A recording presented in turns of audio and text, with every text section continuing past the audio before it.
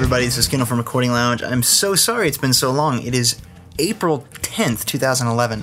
I was really mad at myself for not getting a show out in March, so I'm going to make a commitment to make 2 shows this month to try to make up for it. I'm telling you, I want 1 show a month, solid, hopefully more, definitely in the summer. I know I'm going to have some more time. Things have been really crazy lately, but I've got some good things to talk about, and it's called The Chain. What's the chain? That's why we're here listening on a podcast, right? So let's learn.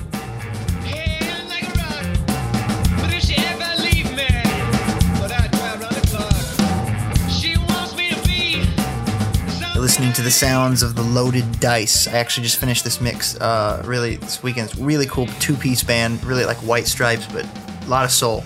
Cool guys. Before we get into the show, I'm going to be honest. I'm going to have a shameless plug. I had a couple of requests via email I had a couple of people asking me. They said, Kendall, do you do freelance mixing and recording and mastering? And I actually do. A couple of listeners had asked if I could master a few of their songs, and one guy was talking about mixing. So if you guys are interested in mixing and mastering, please email me at recordingloungepodcast@gmail.com. It's all one word, recordingloungepodcast@gmail.com. Again, of course, to ask any questions, but if you have any curiosity as far as rates go, I can send you samples. You know, if you have an example of something you might be like a genre you're looking for, of both mastering and mixing. Freelance recording, of course I do, but, it'd be a little hard if you live in Iceland or something, or Budapest, and I have to go, but whatever.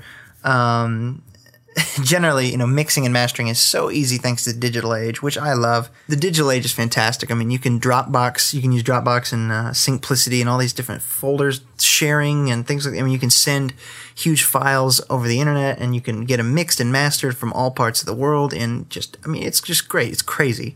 So, like I said, if you're interested in any of those things, please email me. We can talk about rates and whatnot. Or, like I said, samples, whatever. So today's show, we're talking about the chain. And the chain is a common term I'm sure you have heard at one point or another. The chain refers to the links, the separate links that go together to make from analog to digital world, which means, of course, the room, the mic, the preamp, blah, blah, blah, blah. And of course, we've talked about this, right? I mean, how many times have we talked about the chain? Having a good chain is really important. However, today we're going to go into more depth of details about the chain and why some of the things are the way that they are. And specifically, I'm talking about EQ in the chain, as in recording with EQ and recording with compression. So let's dive into that just a little bit. There's a common thing today where people are afraid to record with effects. And when I say effects, I really mean processing. That's probably a more, politically correct term, you might say, because people get all offended with this stuff. It really is a serious matter. And so when people are afraid to record with processing, what that means is they're like, no, I don't want to use any EQ on the way. I don't want to use any compression on the way, no effects on the way. I want it to go preamp converter, right? It's a common thing these days. That's like a very common thing. And hardly anything these days is made with EQ. I mean, there are things made, of course, like Vintech and Neve, and I mean, AMS is still around. I mean, I should clarify and say the majority of things are selling as preamps only. It's because they're trying to pack it in. It's capitalism, right? We're trying to pack all this stuff in this one box. Oh yeah, look, I can have 8 preamps in one rack space. Well, yeah, that's fantastic, but they have a purpose and a place, and generally that's to record big things like drum kits, but they're not necessarily meant to be your main strong chain. You've got your preamp, and then what's next? Well, on a console, you had EQ. And I, of course, think the consoles had it right. I think they made the EQ right after that. Why? So you could fix it. And I'm not talking fixing because it sucks. I'm talking fixing because you need a little bit of shimmer. You need a little bit of gloss on the high end to make the voice stand out just a touch. And, the air conditioner's rumbling in the back, so you do a high-pass filter and get rid of the lows, right? Get rid of them up to 80 hertz, let's say. Well, the thing was, they were using fantastic mics, so it already sounded good, but you're just tweaking it a little bit.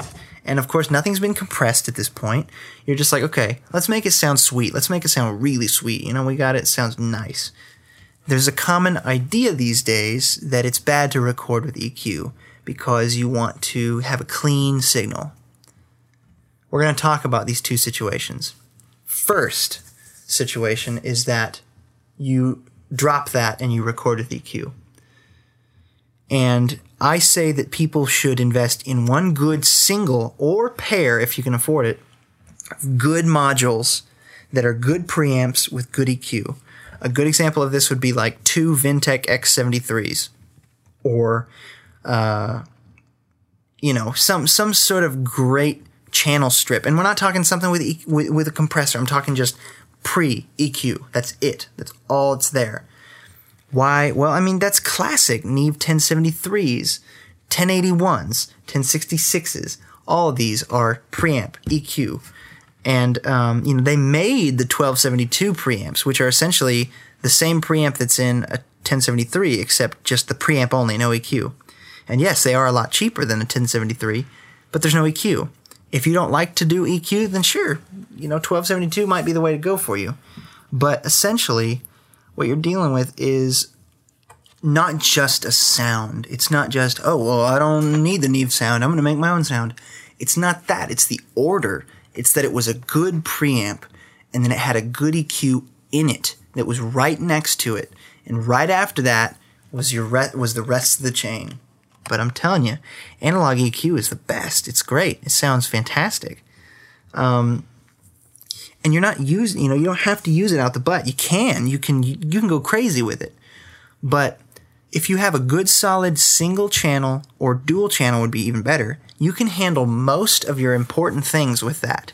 You can do lead vocal, you can do mono acoustic. If you had a pair, you could do stereo acoustic. You could do kick, you could do snare, you could do kick and snare, or you could do overhead left and right. You could do room mics, you could do, a lot of stuff can be done with two mics. And you know that. You're not stupid. You've been recording, right? So you understand a lot of things can be done with one or two mics. And that's not because we're lazy. It's because it fits. And it works. So why complain? We don't have to put 30 mics on an acoustic guitar to get all the tones. You're going to have phase relationships out the butt, and then you're going to be pissed the whole time while you're mixing it because you're sitting there like, oh my gosh, I cannot get these to balance to save my life. So you put one mic up there and you record the acoustic and you put it in the right spot and the whole thing sounds huge. So I encourage you to invest in a good mono chain of preamp EQ. Now to the second group of people that don't want to record with EQ and they're like, no way, I'm not recording with an EQ. Okay. Then what I encourage you to do is after you record, first plug in the chain. First one. I don't care. Nothing else before it. Do not put a single thing before it. No exceptions. Put yourself an EQ. And I don't care what it is. It can be a Neve emulation, right? That's what I might do. Or an API or something. Or you can put just the Waves Q10. And this EQ is what I call corrective EQ. Put it there and fix something. Do it subtly. Do it smart. Don't be dumb with it. So what this means is roll off the low end that you don't need first. Take off any lows that you don't need. If you don't need, if you're recording a ukulele, you probably don't need anything below 100. I'm just saying. You might have a little bit down there, but not much. Kick drum, maybe you roll off just 30 hertz, right? Or 40, maybe not even 40, maybe 30, but you don't need those lows. And the reason you roll off those lows is to tighten the mix because those lows have energy. You might not hear them in volume, but they have energy.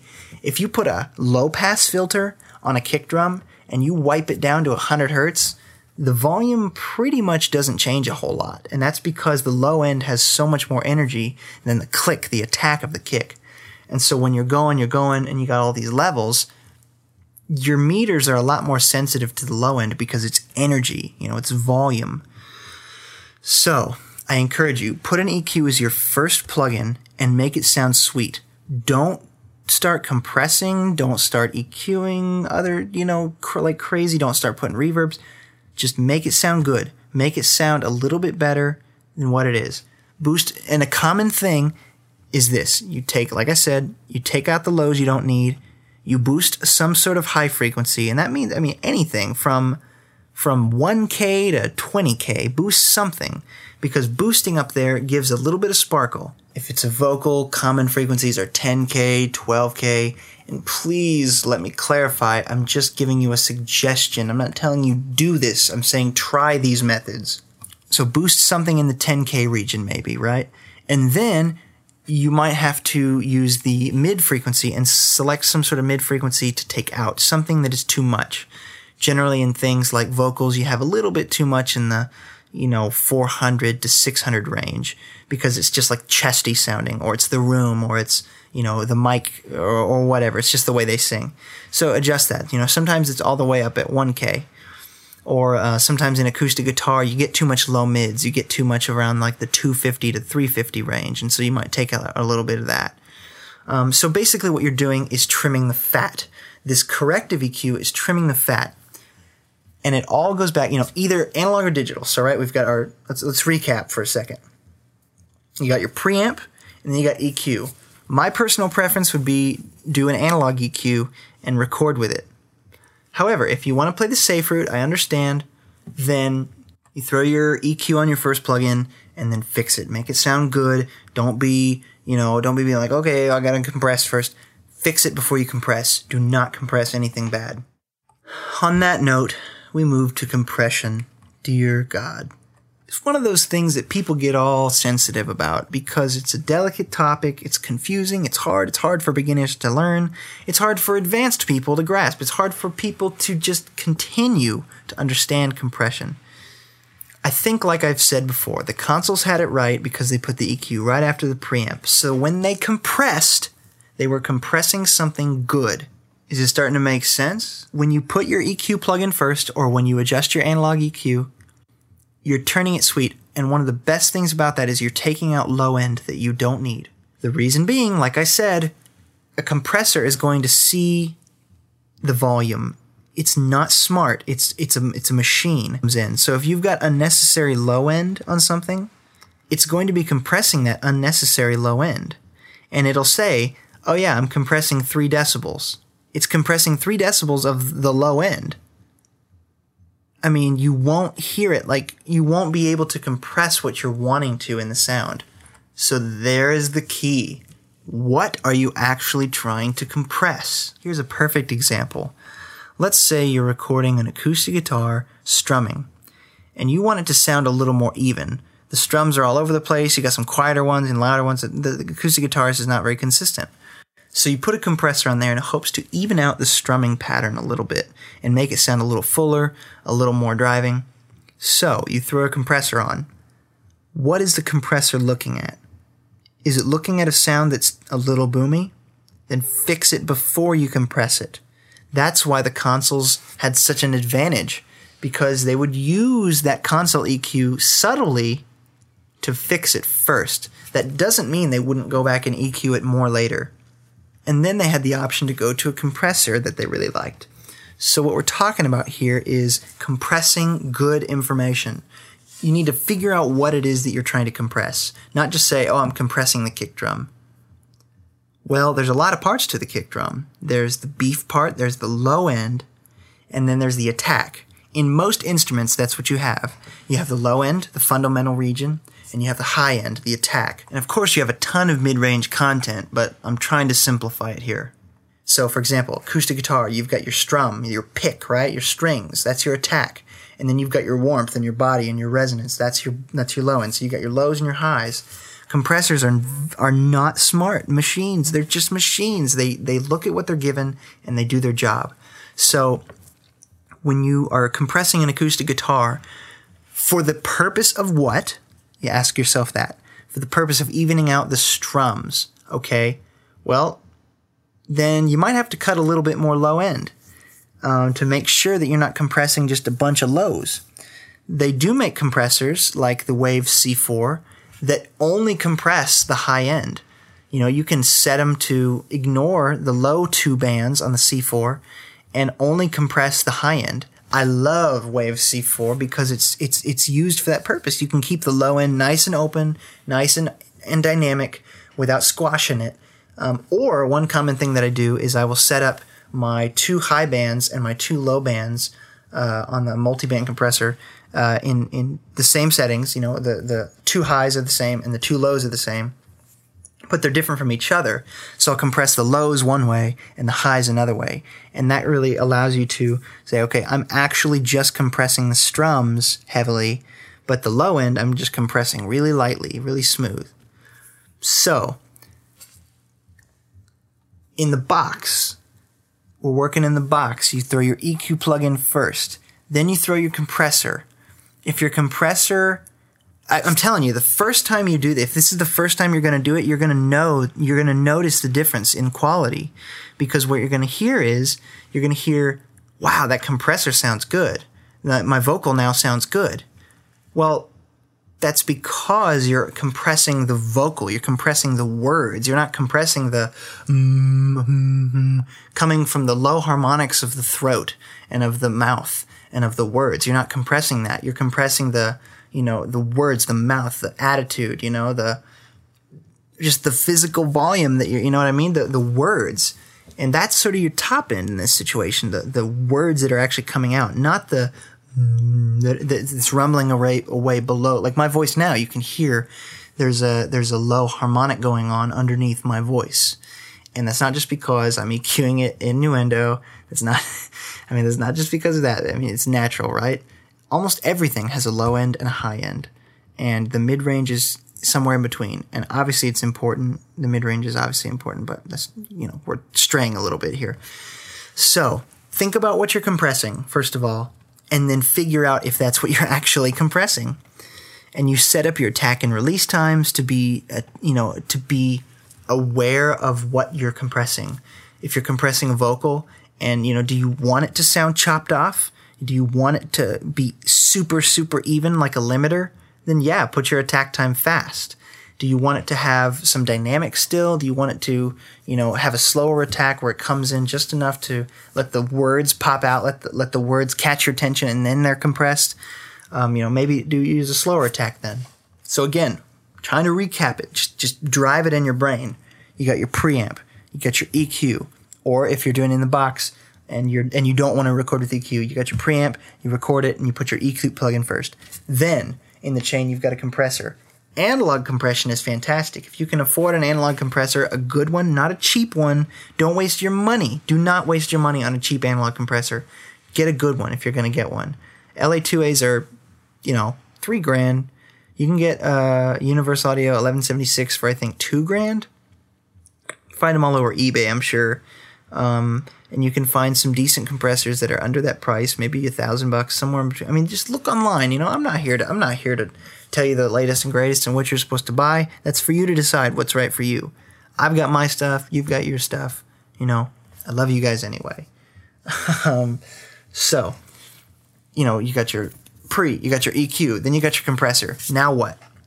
Well, generally this is a time for what I like to call your shaping EQ. And this is when, okay, now that it's been recorded, consider this, because again, what you're considering at this point is that it's been recorded and a little bit mixed, just a little bit set up, just a little sparkle on the EQ, just enough, you're rolling off your high pass filters, you got your lows rolled off just a touch to tighten things up. You've set your volumes and pans. Now what? Well, now you got to fit 35 tracks down to a left and right. Okay, well then you're going to have to use a little bit of shaping EQ. And that is done after compression. Because once you're compressing and your dynamics are solid, then you're trying to shape it to the song, which honestly a lot of times is fit around the vocal. What I mean by this is you get your vocal sounding amazing and you fit the track to it. You don't try to make your vocals fit in a track. You let the track fit the vocal, because if you start EQing the vocal and everything, you're going to screw with it. You're not going to get the sound you want. So, I'm not saying necessarily listen in solo, but I'm saying get your vocal sound and make it sound awesome. Once you have your vocal sound, then mix the EQs of the rest of the track around it, so that you're not losing perspective. That way, if the vocals are boosted at this frequency, you might not want to boost that on the others because that's where the vocal's boosted. So, shaping EQ, like I said, is used to fit things. It's used to make them shape together. They're fitting like a puzzle, right? And so the shaping EQ is done after compression. You can do all kinds of different EQs. I mean, you can use any type. Like I said, we're in the digital age. We can use plugins out the butt, and we can use all kinds of different sounds. So use them creatively, use them as your colors, your different sounds. If you want your songs to sound like a Neve console, then use Neve plugins only, think about it for a second. If you're using Neve this and API that and, Sony Oxford plugins here, and then you're using the EQ within Logic or whatever, it's going to sound unique, yes, but it won't necessarily sound like you're expecting.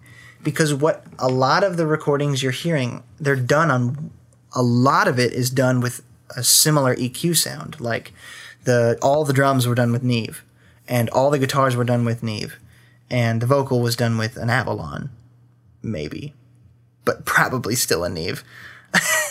So, I mean, you can read recording books, and I'm sure you have, and you've read all the people that say in interviews about how they use Neves. They use 1081s and 1073s, 1066s, 1272s, which don't have EQ, but that's not the point. 33609s, for compressors. And so, before we go, there's one more thing I want to talk about, and that's de-essing. Sometimes people say, okay, well, yes, this is great. You got your corrective EQ, you got your compression, and then you got your shaping EQ. Where do you put de-essing? Where do you put other things in the chain? Well, de-essing specifically, I almost always put before the compressor. Before it. Why? Again, the same reason I call it corrective EQ. De-essing, you're fixing the S's. You're fixing something. If you're fixing it, don't compress it. Don't compress it if it's not fixed. Fix it first and then compress it. So you're fixing the S's, and you're fixing the low end. It's a little flubby, so you fix it. Then you compress the good sound. That's a rule. Think that in mind. That's your new rule of thumb for today. Compress only good sound. Don't compress bad sound. So listen to something and see if it's good. If it's good, now you have the legal right to compress it.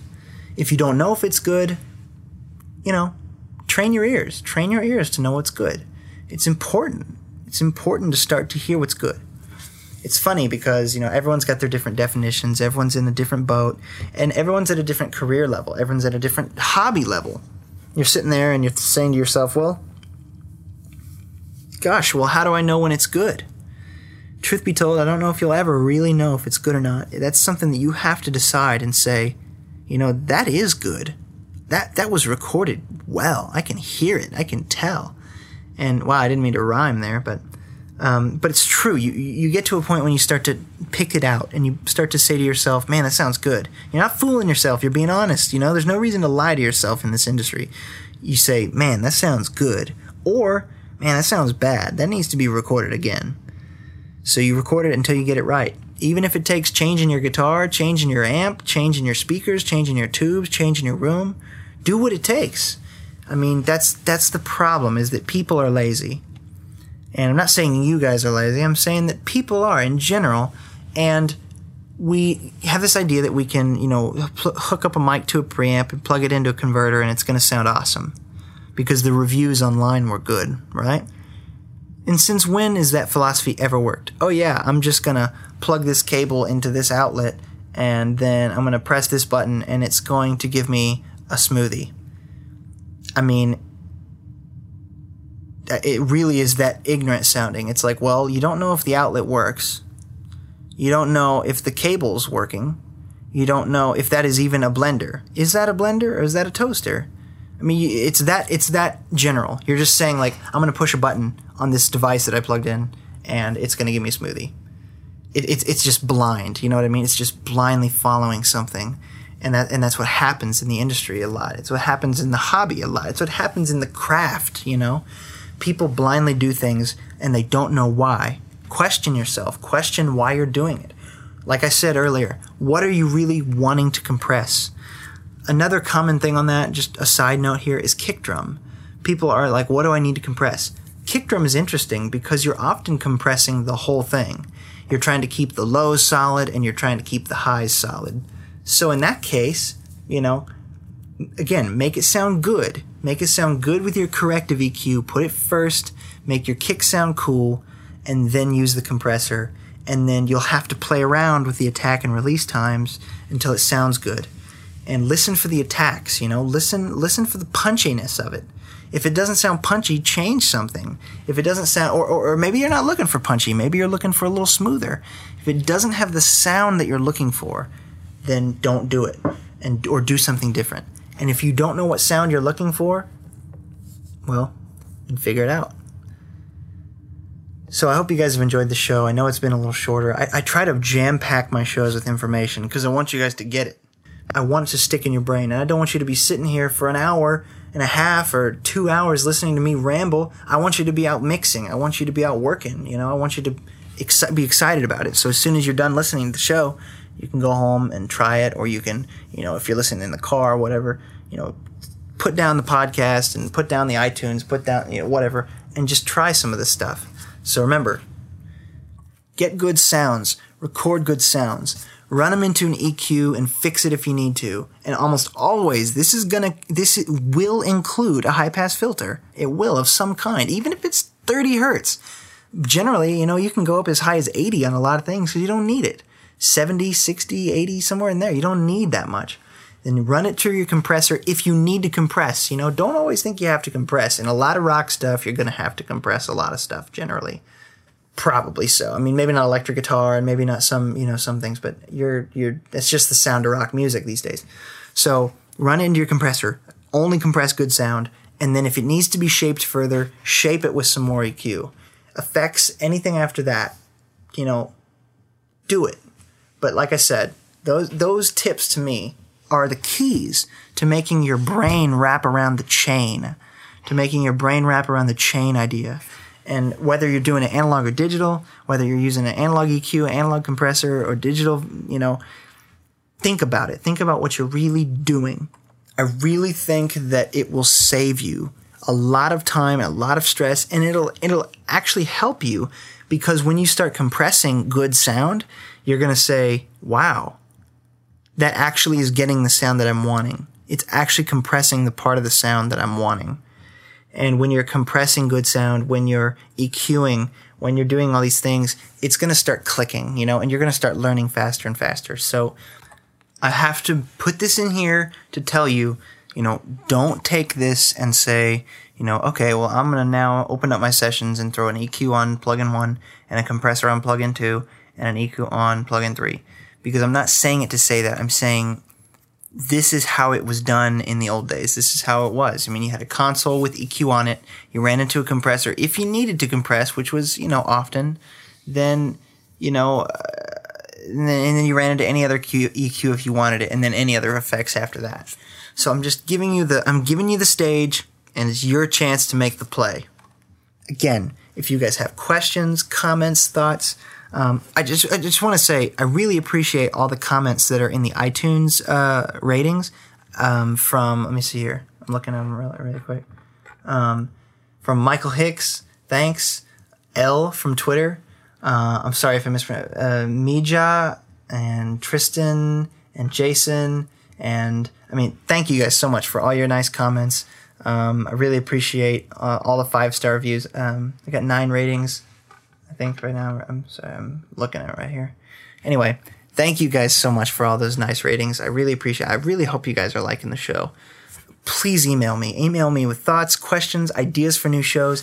One of the reasons I'm not, I have a hard time is because I'm trying to come up with good material, and I don't want to just give you crap. I'm not going to just sit here and deliver something just because I think I got to make a deadline, I want you guys to actually be helped.